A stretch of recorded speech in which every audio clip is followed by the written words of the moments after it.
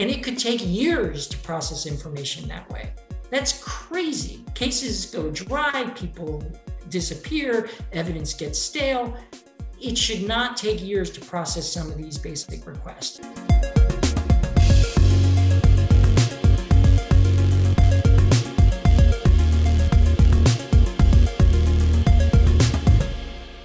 Welcome to a new episode of Kickback, the global anti-corruption podcast. Thanks for tuning in. My name is Christopher Starke, and on today's episode, we welcome Gary Kalman. Gary is the director of Transparency International's US office, and it is his third time on the podcast. In the interview, Gary and Matthew take a deep dive into anti-corruption legislation in the US. For context, we already recorded the interview in early February, but as you know, our last episodes all covered the war in Ukraine. This is why we only air the episode today. However, the topics are not particularly time sensitive. So, without further ado, over to the conversation between Gary Kalman and Matthew Stevenson.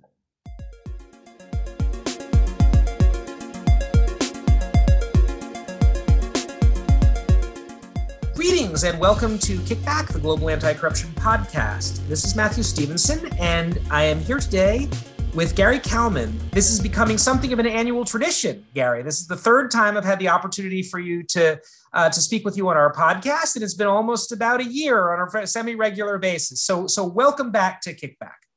Thanks. Happy to be here.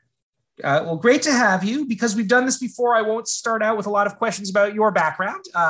Listeners who are interested can go back and listen to your earlier podcast episodes. Let's get right into interesting and important developments on the anti-corruption front, particularly those relating to the United States, either domestically focused efforts in the United States or maybe even more relevant to, I know, a lot of the things that your office has been working on.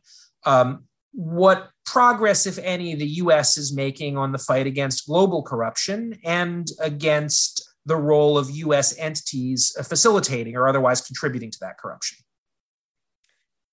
Yeah, it's actually a really interesting time to be doing this work in the United States. I think after 10 or 15 years of people putting out reports and laying a lot of the groundwork and raising these issues in and out of Congress, we're finally seeing sort of an opening to move and change policy. So I think that's an exciting thing.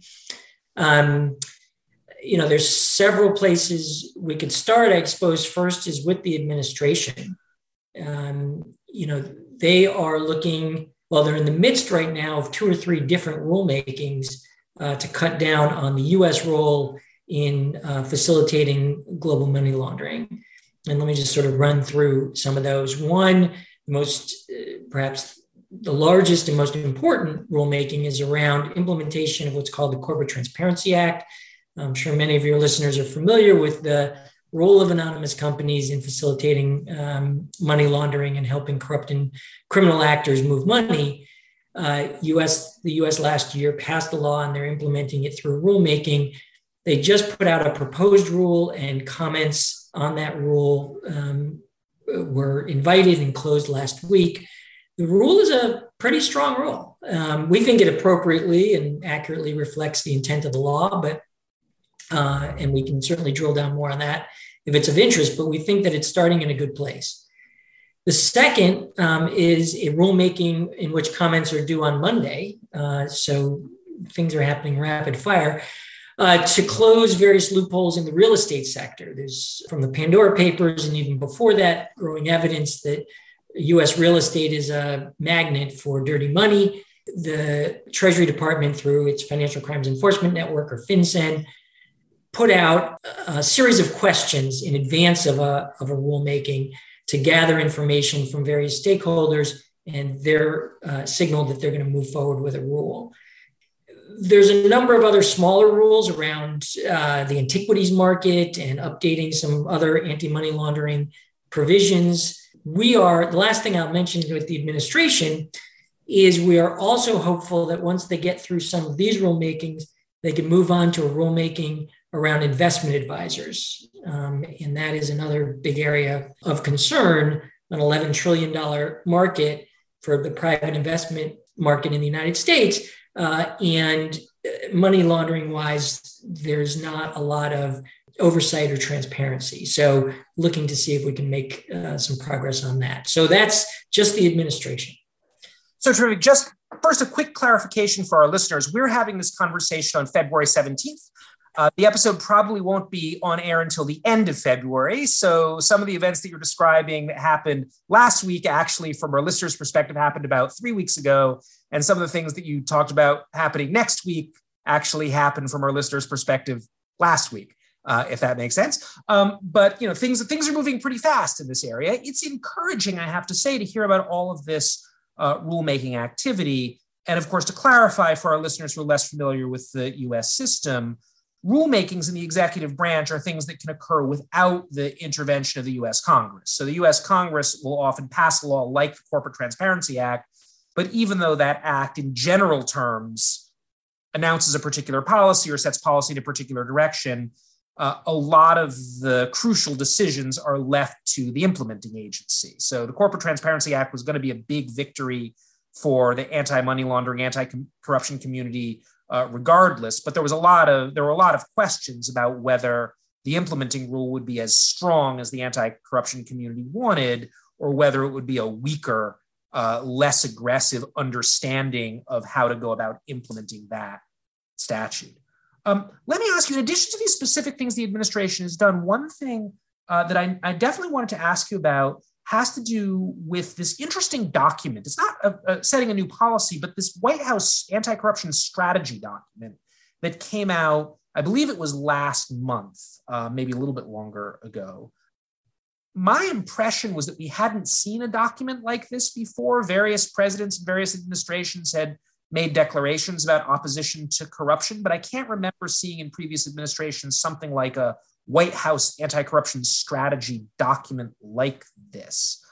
I wanted to know what you thought about this document, both whether it's significant or not. I know there was some debate with some people being a little bit more cynically saying this doesn't really say anything new. It doesn't commit the administration to any particular policies. It's basically just kind of a PR document, and others who thought it was actually quite significant the White House issued this document. And then also your views on the substance, the issues that the document chose to emphasize, the policies the document seemed to indicate the U.S. government would be supporting at home and abroad. As one of the leading figures in the civil society anti-corruption movement in the United States, I'd be very interested, and I'm sure our listeners would be as well, in kind of your assessment of this document. I'm glad you asked that. So just to take a step back because I think it's important to understand its relevance by looking at how it was created. And this is not a long history here, but last year in June, the president put out what was called a National Security Study Memorandum. And so this is basically an official statement from the president and the administration calling for the first time corruption a core national security interest. So elevating corruption from being something that's sort of nasty and unfortunate to actually impacting and having a potential influence on our national security. At that time, he charged agencies involved in various financial matters to come back with what they will do in their own agencies and departments to combat global corruption. And this strategy that you mentioned came out in December, and it was the culmination of that process. So dozens of agencies putting in and saying, here's what we're going to do. Now, for those that were, looking at those that were skeptical and those that said it was really good, I'm probably going to fall a little bit in the middle, probably a little bit more on, I do think it's significant.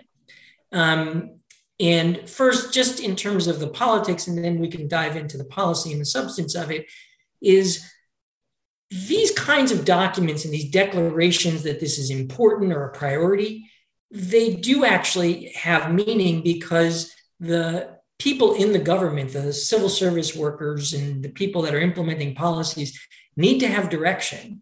And I can go in and lobby and push all I want, but unless direction from the top says, no, you're allowed to spend your time on this, this is a priority, it's just not going to happen because the government has very, very specific rules. You can call it red tape and bureaucracy, but they have to follow those. And for the most part, there's good people that are trying to just follow the law.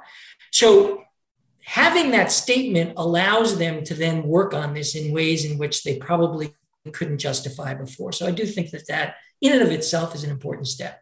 Now let's talk about the substance. The substance is, I think, quite good directionally. It depends what they do with it.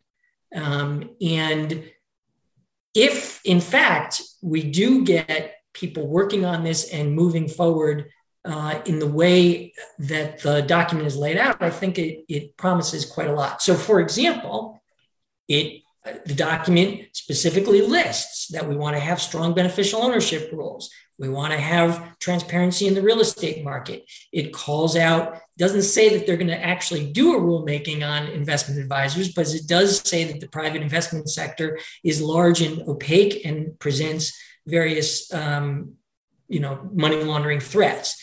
So it also says that they need to take a look at the U.S. role globally and take a look at our foreign aid.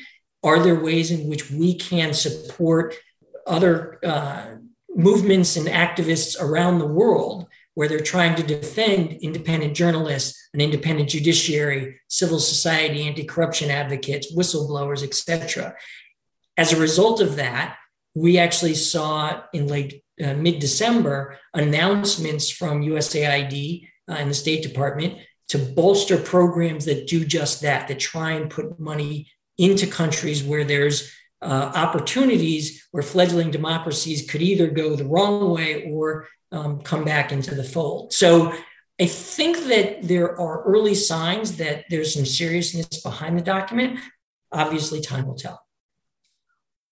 On that last point, one thing I'm kind of interested in, particularly given that you work with Transparency International, which is an organization that has a global reach. Each transparency chapter in most countries, or as in the US, sometimes an office, though not a formal chapter, is its own organization, but they're all part of a global network.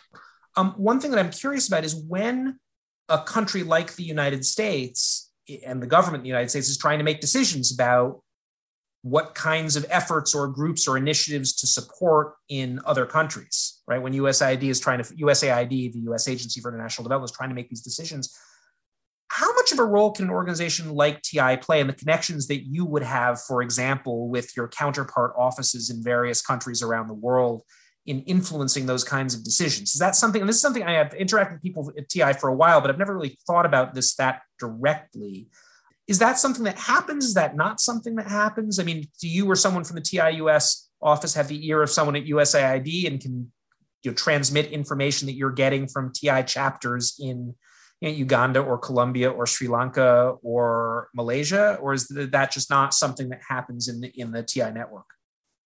It absolutely does. There's several examples I can give you last year. And as I list these examples, I don't want to overstate it. I don't think that there's anyone sitting at USAID or the State Department or the National Security Council going, okay, we'll just find out what Transparency International thinks and then we'll do it. So I don't want to overstate it.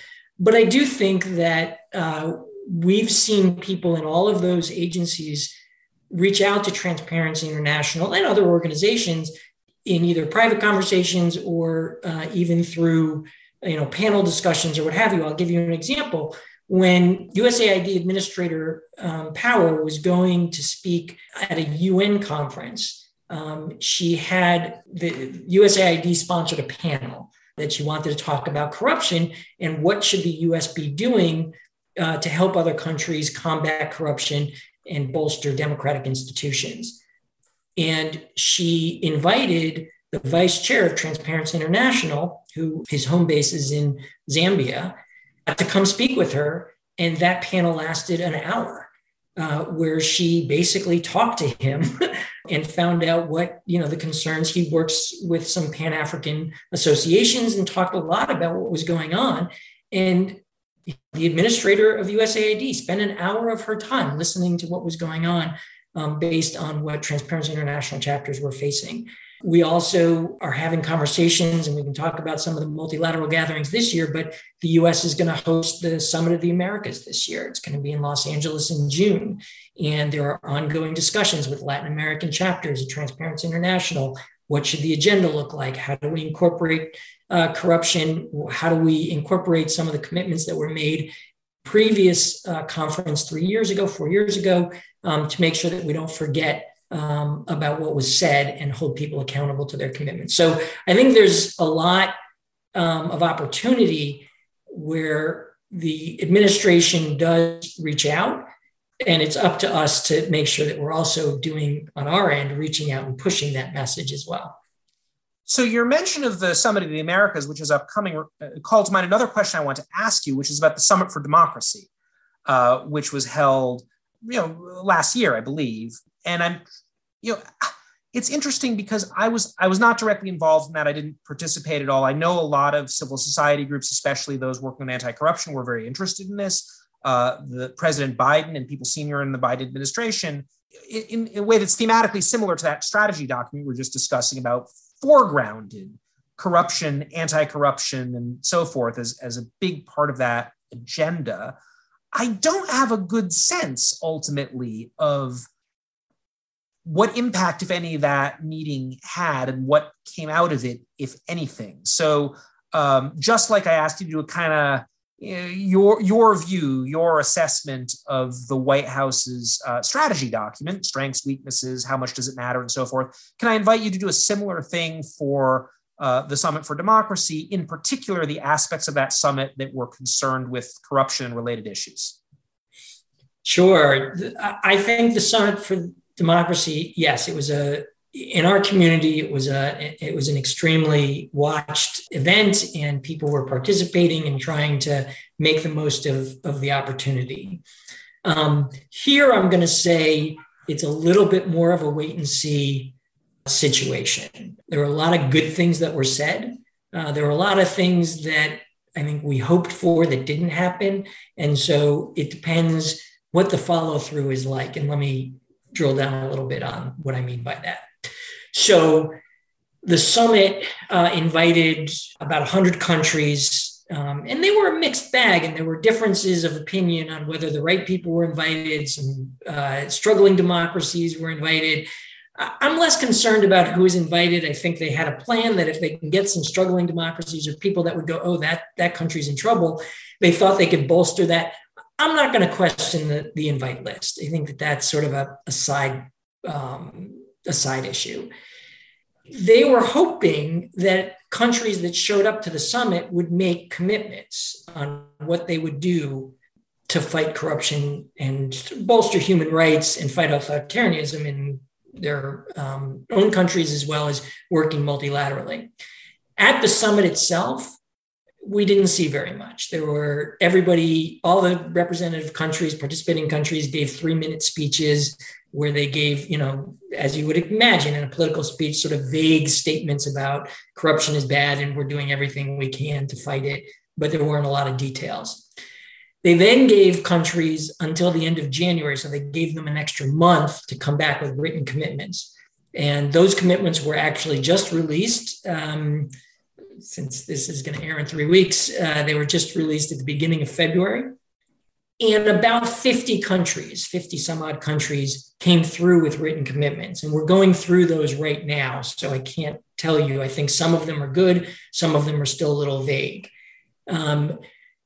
The key is that the summit in last December was turned into more of a kickoff event for what they're calling the Year of Action, which is this year, culminating in a second summit, either at the end of the year this year or the beginning of next year, to look at what actually happened. And that's why I say it's a wait and see kind of thing.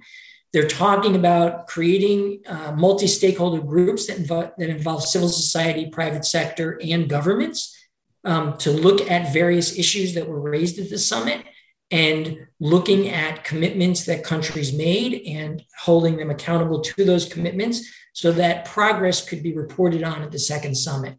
They haven't started those multi-stakeholder groups yet. And they're talking about sending out invitations.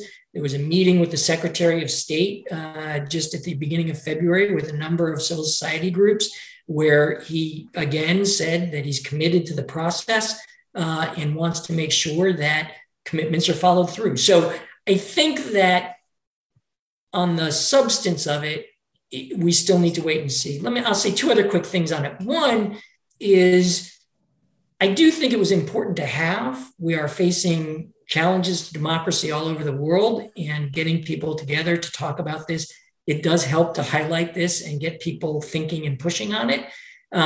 Obviously, we've seen this happen before and people leave and nothing happens. And so that's why I'm saying it's a wait and see kind of thing. I think it also matters what the US does in terms of pushing countries to participate in these multi-stakeholder gatherings. They're talking about engaging embassies. And so all of that will matter, and we'll see what happens at the end of the year. Fascinating. I mean, the analogy that immediately leaps to mind with respect to this process is the Anti-Corruption Summit, which was held, 10 million years ago when David Cameron was prime minister. In a similar vein, countries made commitments of a sort, some of which were reasonably specific and others of which were extremely vague.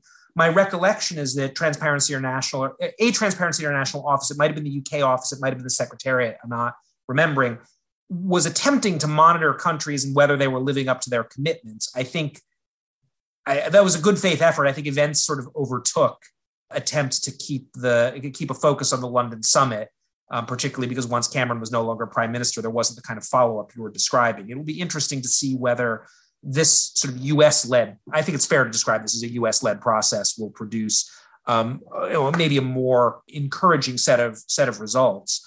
One thing I want to ask, please feel free to say something. I was just going to say, I think you're exactly right. Other events overtook the summit, and so the follow-through was not as much as we want. I will say, though, that, Transparency International UK was the one that was tracking the commitments and did a bunch of the accountability work. There was some progress that was made. Obviously, we always want more, and I do think that given the hype around the summit, that the amount of progress was not as much as you would expect. But I don't want to dismiss that as being a total failure, because I don't think it was. I think that we have seen an elevation of these issues, and these summits do help to move that forward, which then results in, look, when last year, at the beginning of last year, had you asked me that by the end of last year, they would be coming out with rulemakings to regulate the real estate sector in the United States. The residential real estate sector by itself is over $30 trillion. This is not a small part of the economy. And they're talking about putting some rules in place to make sure that $30 trillion is not dirty money. I think if you asked me that at the beginning of the year, say, yeah, that's going to take several years, not going to get to it in the first year. And they did. And I think part of it was the Summit for Democracy was a forcing mechanism, that they felt they had to produce something. And then they ended up producing a proposed rule. So I think that there are certain things that can come out, but and this is not for me being Pollyannish, because there's definitely things that are not happening quickly enough.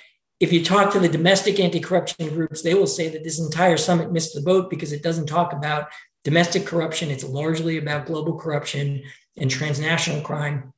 So there's plenty to criticize, and I don't mean to be Pollyannish about it, but I do think that it is something that we should try and make the most of, because there are some things that can come out of it, even if it's not everything we wanted. I very much agree. And I realized even as I was making my remarks about the London summit, that they were probably coming off as overly negative. Robert Barrington, who's the executive director of TIUK at the time, had been on the podcast, and he's had a lot of really interesting things to say. And I think that the work they did in trying to get some kind of follow through was very useful. And even having the meeting was helpful. I mean, one thing that you said at the very beginning of our conversation that really struck me is, you go 10, 15 years with nothing happening. And then suddenly these windows of opportunity arise, and a lot can happen fairly quickly, and you sort of never know when. So yeah, we shouldn't be Pollyannish. On the other hand, there's always a danger of adopting this pseudo-sophisticated, cynical attitude about everything. But it also seems to be kind of dangerous. Yeah, when you think about it, back in the USA Patriot Act days, right? So 2001, we passed updates to the anti-money laundering laws, technically the Bank Secrecy Act, and the real estate sector was included as a financial institution that was supposed to have rules. Within 6 months or so of that being passed, the real estate sector got a temporary exemption It's 2022. That is a 20-year temporary exemption that they finally got around. So if nothing else, we're going to begin to rein in some of the sectors that should have been reined in. And we knew there was a problem 20 years ago. So, well, let me ask about another aspect of this. That's something we've talked about in our previous podcast episodes and just in private conversations.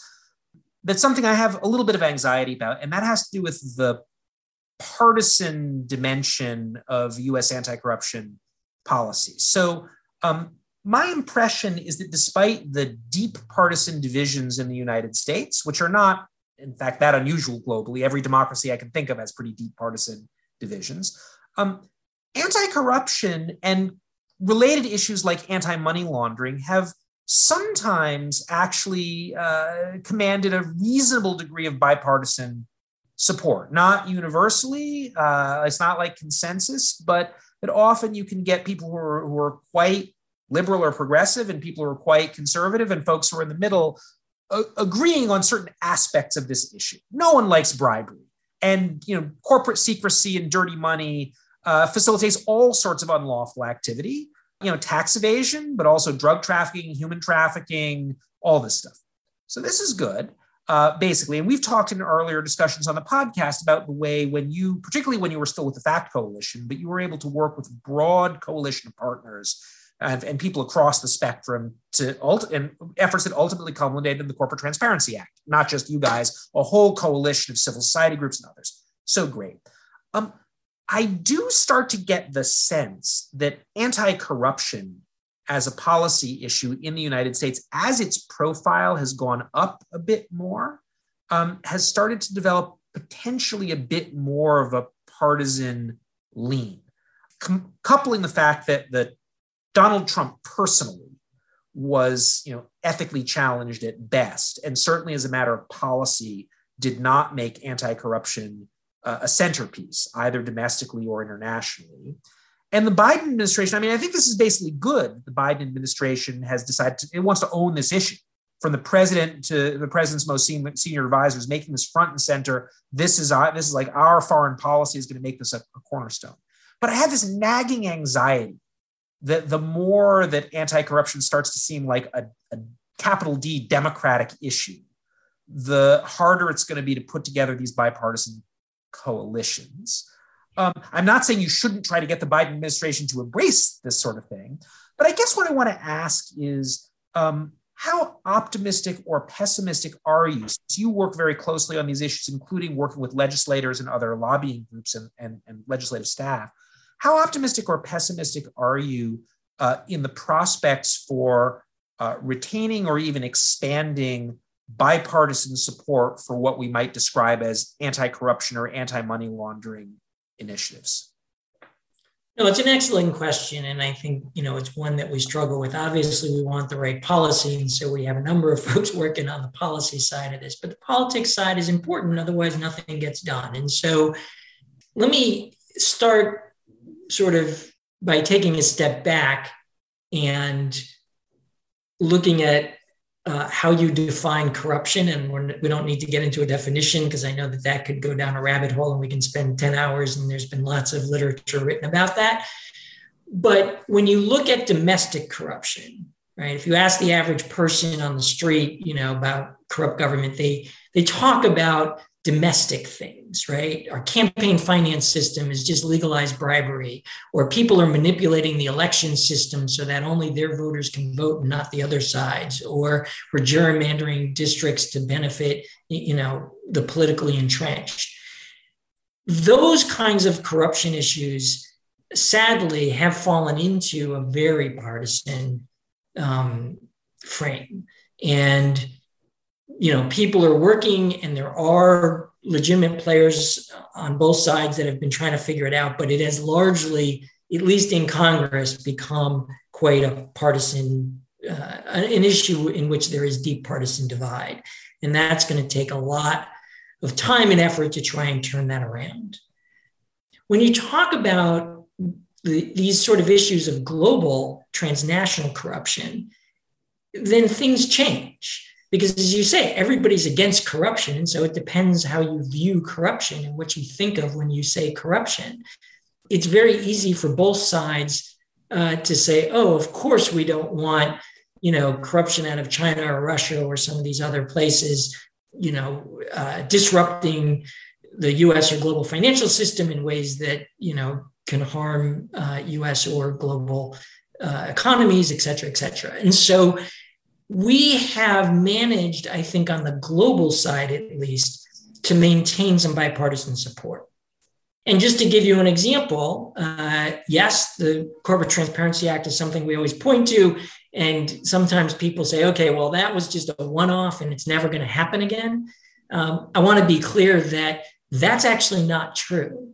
So there's a bill that's been introduced called the Foreign Extortion Prevention Act, just to give one example, but I'm happy to give additional examples, where that would expand our anti-bribery, our global, international anti-bribery laws to the demand side of bribery rather than just the giving side. So a corporation goes over to overseas, and a US corporation goes overseas, offers a bribe, that's illegal. But what happens when the corrupt official says, no, I need a bribe to give you the permit or turn a blind eye when you do various things, et cetera, et cetera.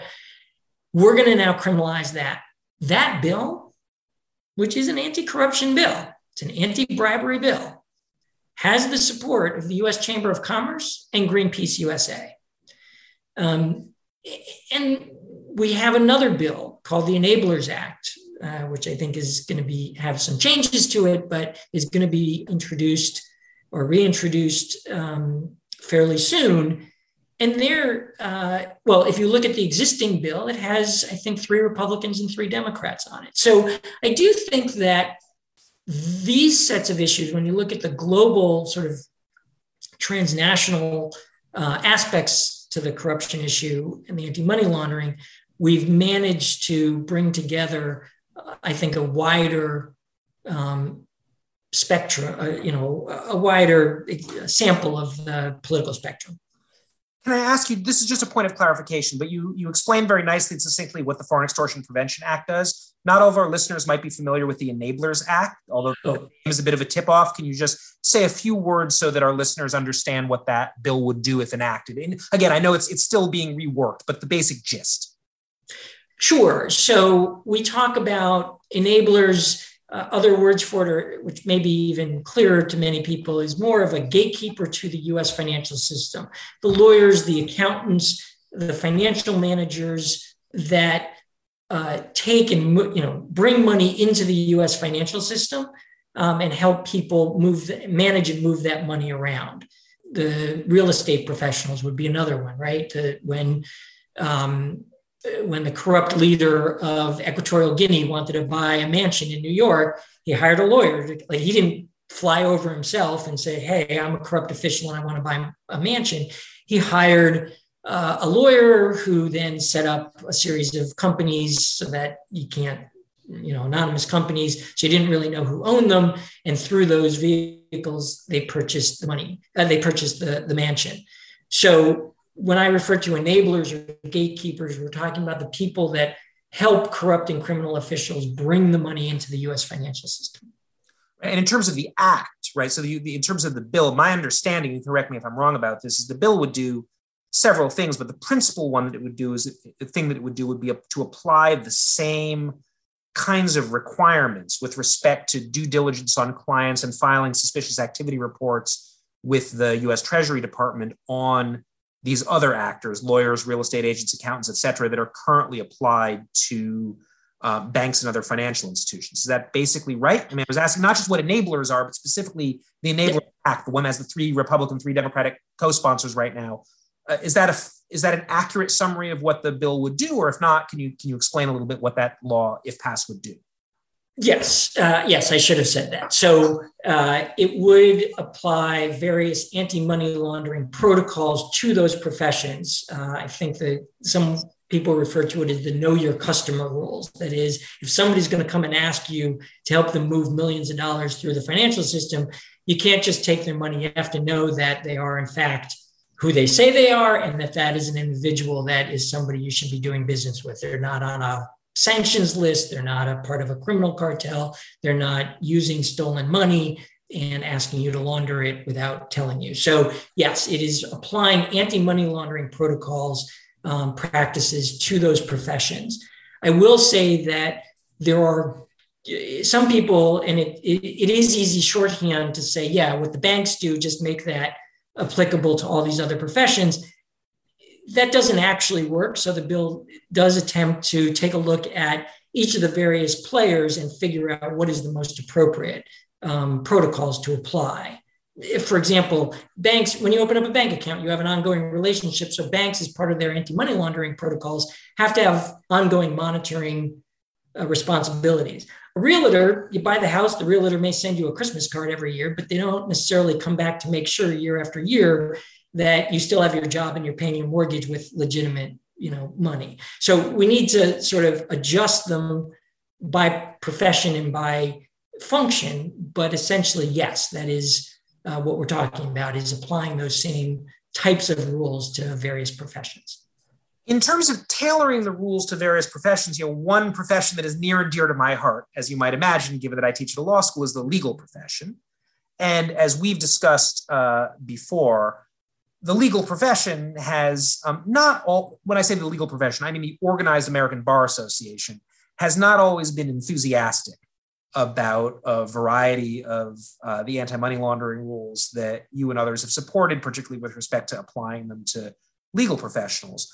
With respect to something like the Enablers Act, I gather that concerns have been raised by the American Bar Association, others, less with respect to the know your customer piece of this, but with respect to at least the original version of the Enablers Act, as I was mentioning before, the application of suspicious activity reporting requirements to lawyers. And there was a concern that might interfere with the traditional duties of loyalty and confidentiality that lawyers owe to their clients.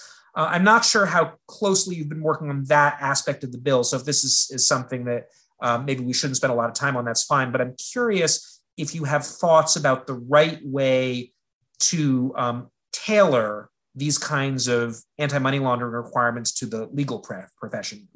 Just to elaborate a little bit, like on the one hand, it seems exactly right that if a kleptocratic dictator from Equatorial Guinea or wherever wants to purchase a bunch of luxury property in the US and wants to go through a lawyer to do it, if the lawyer is essentially functioning as a middleman and helping to arrange these transactions, the lawyer should be under the same obligations as any other intermediary doing the same kind of financial management. On the other hand, the nature of suspicious activity reporting is, you go to the government, you don't tell the client or prospective client.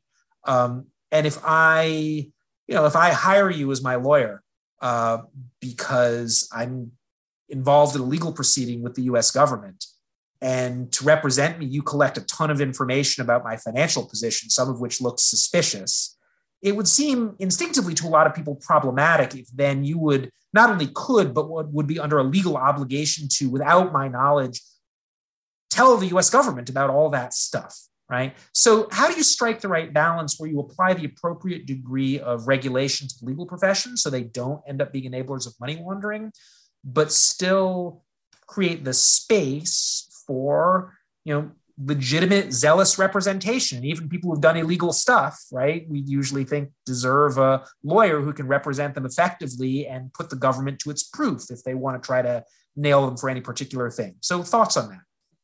Sure. So I do want to take one step back to say that there's a huge difference between the legal professionals and the American Bar Association. And even within the American Bar Association, I will say that there's a lot of debate on this issue. The organized bar, the ABA, has not, I think you rightfully were saying, oh, some of this seems easy and some of it's harder. The ABA has opposed all of it. Like they even opposed, if a lawyer is simply filing the paperwork, right, and the obligation are under the Corporate Transparency Act to provide beneficial ownership information is actually on the company, not the lawyer. They said, oh, even if we fill out compliance forms that our client asks us to file, that's a violation of attorney-client privilege. So they've taken the privilege and expanded it beyond any kind of sensible interpretation. However, I do think that there are some legitimate questions, as you raise, about where do we draw this line so that we're not we're not interfering with true attorney-client privilege concerns. And I think it's something that you said is exactly right. And it's one of the reasons we want to sort of take a closer look at the current Enablers Act and maybe do some redrafting. It's not that lawyers writ large should be covered any more than accountants writ large should be covered. However, if somebody is acting in a specific set of gatekeeper type activities, right, and the function that they are doing is not necessarily as a lawyer, but as setting up a company for someone or doing something that is a gatekeeper function, then you can say that those responsibilities are across the board. And let me give you sort of an extreme example. A lot of people do go to lawyers to say, please set up a company for me. But what happens if I went to my plumber? We're not going to cover all plumbers. It's ridiculous. If a plumber should have a side business where they are, for some reason, filing paperwork and creating companies, they should have the same responsibilities as someone who is a full-time corporate formation agent. The issue is not what your title is or what you went to school for, but rather the function that you are serving for a particular client.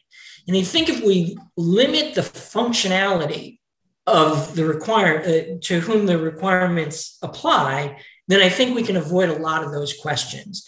Because the way that some of these requirements were written, some of the laws and the provisions were written, it would potentially imply that if somebody comes to me and if somebody comes to a lawyer and asks them for defense, that lawyer would potentially have due diligence requirements, and nobody thinks that that's the right answer. So we want to redraft the bill so that it is more around function and around the service that you're providing rather than the particular profession for which you went to school. And I think that will go a long way in addressing these concerns. Let me ask about the other bill that you mentioned, the Foreign Extortion Prevention Act, which I'm very sympathetic to it. It seems like, if I were a member of Congress, vote for it, presumably. I do have some practical questions about the law that I suspect you've thought about, certainly more than I have.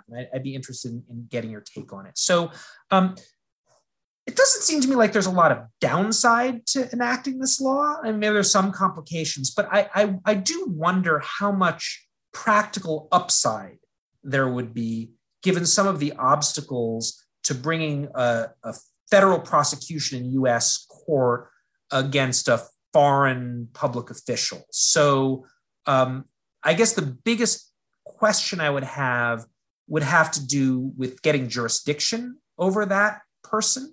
There are going to be some cases where basically you've told the person they can't come to the United States anymore. It functions as a de facto travel ban, and that's not nothing. That seems relevant. But I do wonder how realistic it is to imagine that you're actually going to be able to put these people on trial. I suppose you could ask for extradition, but I could imagine it would get a little bit politically and diplomatically dicey if the US government were asking the government of, say, a country like India, which is basically a friendly country, but there's a fair amount of corruption, especially at the bureaucratic level. If the US were regularly on the testimony of US corporate executives telling India to extradite its sitting government officials to stand trial in US federal court, it's just like, that seems like it could be difficult. And I would also wonder about the evidence gathering process, because very often to gather evidence in cases involving conduct that takes place abroad, you need the cooperation of the jurisdiction. Not always, right? If you have someone sending an email to a US company saying, please give me the following bribe and deposit the following Swiss bank account, that would be a little bit easier. But if you would need to do an investigation in India or Thailand or Malaysia or whatever, it just seems like it might be challenging. So again, none of these are reasons to vote against the law, which it seems like could have an effect in at least a subset of cases. But I wonder if you or other people who've been working on advocacy around this law have given some thought to some of the practical and political challenges of, again, trying to put on trial in U.S. federal court sitting government officials of foreign governments. It seems like it's challenging both if it's a hostile government, but also if it's a friendly government. It seems like this is a delicate issue. So what about that? Right. So several things. And I want to say that I do acknowledge that I think there's challenges. So it's not quite as simple as some other rules, but a few things. I think one, the Foreign Corruption Practices Act is also prosecuting activities that happen overseas. Now, it is involving U.S. companies. Of course, this law also is limited to involving U.S. companies. So there may be some additional complications, which, no doubt if we drill down, that's true. But we do manage to prosecute FCPA cases, and we manage to be able to gather that evidence. So I do think that it is possible. I also think that there are companies that are going to be helpful on some of these cases, right? Because this is anything that involves interstate commerce. And by the way, I am not a lawyer, so I am only going to give as much as I understand. We have a 20-page memo on our website, us.transparency.org, where we've had some FCPA lawyers talk about the extra-jurisdictional issues and et cetera, et cetera. So, but it will also apply if a foreign official is asking a bunch of companies for bribes and a U.S. company loses out on a contract that then goes to a competitor from another country. That would be a violation of the law. I would imagine that U.S. companies are going to be more than happy to say, hey, we lost out on this contract because we wouldn't pay the bribe, or maybe they wouldn't pay as high a price as they were being asked for. Whatever the circumstances, that we may get some cooperation from U.S. companies. So I think on the gathering evidence and the prosecution side, I'm not as concerned. I do think that there are complications, no doubt, but I do think that there are ways of doing it. In terms of the punishment, look, if Peru or, Bangladesh or what have you passed one of these laws, I don't know how much of an impact it would have. But the U.S. financial system and access to U.S. markets, it is a big deal for people not to be able to travel to the U.S. You say, well, India might not want to, send over its officials, but France may have no problem. So does that mean that Indian official can no longer travel to any country that has an extradition treaty with the United States because they don't care and they want to maintain good relationships with the United States? So I'll certainly, if he touches foot on our soil, I'll extradite him. So I do think that it will have an impact. When the U.S. does something, it does tend to have some resonance because people so care about access to the dollar, access to our markets, and being able to travel here.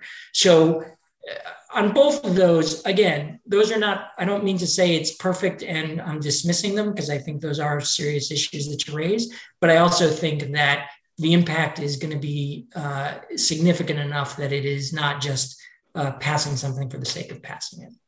Yeah, that's interesting. And those arguments strike me as basically compelling. And just to be clear, in raising the kinds of concerns I was raising, I didn't mean to be suggesting, as I said, I think when I introduced the question before, that it wasn't a good idea. I'm trying to sort of game out the scenarios in my head and see how it plays out. One might wonder, and this is maybe a little bit of an issue to the side, but in this context, my understanding from having talked to law enforcement, anti-corruption people in other countries, especially in the developing world, the US isn't always great about sharing information and evidence that could be used in anti-corruption prosecutions of foreign public officials. One might have thought that not always, but sometimes what ought to happen is that if a US company is hit up for a bribe by a foreign official and turns that information over to the US government, the US government ought to turn that information over to the prosecutors in whatever foreign country it is so they can go after their own public officials. That's not going to work everywhere. I mean, it's obvious there are certain countries where that's just non-starter, right? Like it's not going to happen in Russia or Equatorial Guinea, but it might happen in India or Thailand or, Colombia. So it just seems like it's interesting that there's what looks like, I don't know if an end run is the right term, but an impulse on the US side to do this directly through US criminal prosecutions of foreign officials rather than expanding US efforts to support the prosecution of these foreign officials in foreign courts. Is that a fair concern to raise? I mean, again, it's not a reason not to pass this statute. It just seems like, I guess I sense a little bit of I don't know if tension is the right word, but it's striking that there's this push, admittedly on the Congress side and in the civil society world, to expand the ability of US prosecutors to go after foreign officials in US courts. And I put that alongside the regular complaints of foreign prosecutors that the US government, through the DOJ or what have you, is not doing a whole lot to support the prosecution of essentially the same class of foreign officials in foreign courts. Two things I'd say on that. One is that, there's a lot of talk about anti-corruption officials and enforcing laws all around the world. Lots of countries have anti-bribery laws like our FCPA, and extended, they already have the demand side of bribery. They already have the FIPA style laws in place. Transparency International does a periodic, I think every 2 or 3 years, we look at anti-bribery enforcement around the world. And last time we looked at a little over 40 countries and found 4 were actively enforcing their anti-bribery laws. So part of my response would be, show us that you're willing to prosecute and we'll not have to worry about this law. But we haven't seen it. The zeal to prosecute these cases and put money and resources into investigating and going after these individuals has not really surfaced. So in a way that I think says, oh, the US doesn't have to do it. The US is certainly far from perfect in its prosecution, but we are far better than our colleagues around the world. That's the first thing. Second thing I would say, which is actually the flip side, and to support the people that you're talking to, is I think the US is horrible at sharing information. It is stunning to me how the gymnastics we go through so that we don't have to share information. A good portion of the world is on something called the Common Reporting Standard to share information on tax data to try and get international tax cheats. We're not on that. We have our own law, the Foreign Accounts Tax Compliance Act, or FATCA, and the two are not compatible. So we can't just automatically share information with even our allies, where we do think the rule of law is in place and we would trust them. I'm not saying we should ship all our information all over the world to actors and countries where we don't think that there's the rule of law. But there are so many ways in which we could improve information sharing and be better partners in going after corrupt actors. One of the things that is going to come out of the Summit for Democracy, not to circle back, but is I talked about the multi-stakeholder task forces. One of them is going to be on anti-money laundering, and a portion of that is going to be on information sharing. And the question is whether the US government doesn't just push other nations to share information with us, but are we actually going to engage in a process where we share information with others? I mean, our key way of sharing information is through the MLAT process, or the Mutual Legal Assistance Treaties. And it could take years to process information that way. That's crazy. Cases go dry, people disappear, evidence gets stale. It should not take years to process some of these basic requests. And so there's a lot we could do on the information sharing. And I would say that the people you're talking with are 100% correct in that the US is not forthcoming the way that they need to be. Yeah, that's again, that corresponds very much with what I've heard. Very encouraging to hear that this will be part of the Summit for Democracy agenda as that starts to move forward. With respect to the first point you raised, I'll just note that there is a potentially encouraging analogy with the Foreign Corrupt Practices Act, where many countries had laws that would prevent their own companies from paying bribes. A lot of those companies also fall under FCPA jurisdiction.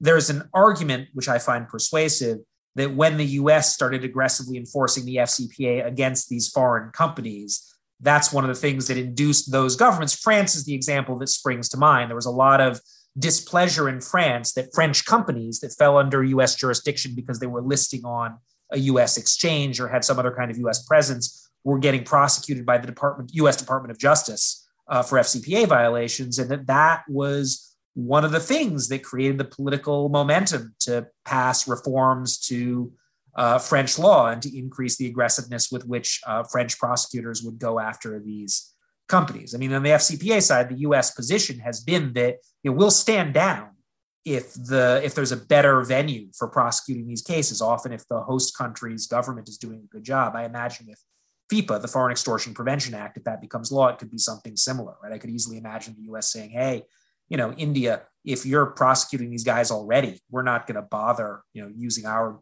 resources to bring a criminal prosecution in US federal court if they're already going to go to jail in India. But if you're not, then we're going to take action. And this might be the poke that some countries need to start enforcing these laws more aggressively. At least that would be the hope.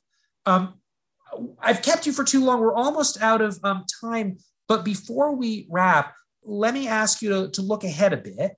And I would love to hear more about what you see as the most important agenda items for Transparency International's US office or the anti-corruption community in the US of which you're a part for the next year.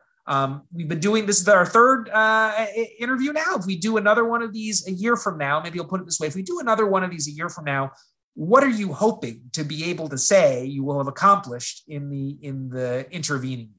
Which is just another way of saying in the upcoming year, in addition to the things you've already discussed, wanting to ensure that the Treasury Department and other U.S. agencies finish these rulemakings and issue rules that are as strong as we optimistically expect them to be. And in addition to passage of statutes like FIPA and an updated version of the Enablers Act, what else is on the agenda for the coming year? Or we can even look out for like a 5-year time horizon. What are the big, most important issues where you want to see substantial progress? Well, I think in addition to the things that we've already mentioned, although I do want to point out, in addition to the rulemakings, the Enablers Act or whatever successor proposal comes out is actually the next big fight. I do want to just say that is sort of, we were working for years on the Corporate Transparency Act to get beneficial ownership transparency. The next stage is to get, the next step is to get these enablers under some kind of regulatory regime. But beyond that, I think there are several things that we need to do. Some are, you might consider housekeeping, but I think they're actually pretty important, and others are sort of more longer term forward looking. So some of the sort of housekeeping things. Right now, our agency, the Financial Crimes Enforcement Network, or FinCEN, has the same budget and is basically the same size as its equivalent agency in Australia, even though we have 10 times the size of the economy and we're the world's reserve currency. So with the same money that a $2 trillion economy is looking to monitor its own systems, we're now looking at having to regulate the entire global economy. That is not only, I don't mean to say it's not enough money. I mean, we are like, it is a scalable jump we need to make, exponential jump that we need to make if we're actually going to do this stuff seriously and have any legitimate chance of reining in some of the things that we're talking about. We're going to give all these new powers to this agency that has no money, and the chance a bunch of data is going to come in and there's going to be no one on the other side to actually look at it, evaluate it, and start creating investigations to refer to for prosecution. So that is actually, it's one of those things that sounds technical, but is actually a pretty cornerstone issue if we're going to actually be serious about having this stuff be enforced. The other things that are on the plate, I think, as we talk about, we've talked a little bit about information sharing. I think there's a lot that needs to happen there. not only on the issues that we've talked about, just sharing information and intel for investigations and improving the Mutual Legal Assistance Treaty Program, but there's also issues around transparency in trade and trade-based money laundering. And we have bipartisan support for a potential bill that is also being drafted, and we're hoping will be introduced in the next few months. And then the other thing I would say is right now, Congress is considering a reauthorization of the Global Magnitsky Sanctions Program. It expires at the end of next year, I think it is. It's either the end of this year or the end of next year. I think it's the end of next year. And so we need to reauthorize that program. What that is it is a sanctions program where we could apply sanctions on actors who engage in serious human rights violations or corruption. And that law has now inspired similar laws in the UK, Canada, and Australia. I think in the EU is now considering similar programs. If we're able to, in those countries, push similar sanctions programs, there's actually an interest, which I think is really needed, and that is to have coordinated sanctions and begin those kinds of multilateral discussions. Sanctions programs in any one country, although with the United States, as I said before, it's a bigger deal. But, if you're Canada or Italy or Spain, being sanctioned by one of those countries is not necessarily the end of the world. If you're a corrupt individual, you can avoid those countries. If there is a coordinated sanctions program that most of the, advanced economies are participating in, then I think it really begins to choke off access to the financial system and puts people, it just makes it much harder to launder your money and move your money around the globe. So I do think coordinated sanctions is something that is really potentially of interest, along with other sort of information sharing. You can tell that I'm sort of trying to figure out the next step is how do we work multilaterally? This is a global problem, and so we need to solve a lot of these things in coordination with partners and allies. And so that's sort of the next step. Once we clean up the stuff in our own house, how do we then globalize it and make sure that we're doing things in a coordinated fashion that has an amplified impact? Fascinating. I hope that the next time I have an opportunity to speak with you, possibly on this podcast or possibly not, we'll have seen more progress on all of these fronts. Thank you so much, Gary, for sharing your observations, insights, thoughts, etc., with me and with our podcast listeners yet again. It's been great to have you on. So again, my name is Matthew Stevenson. My guest on this episode of Kickback has been Gary Kalman, the Director of Transparency International's United States office. Thank you so much, Gary. Thank you for having me.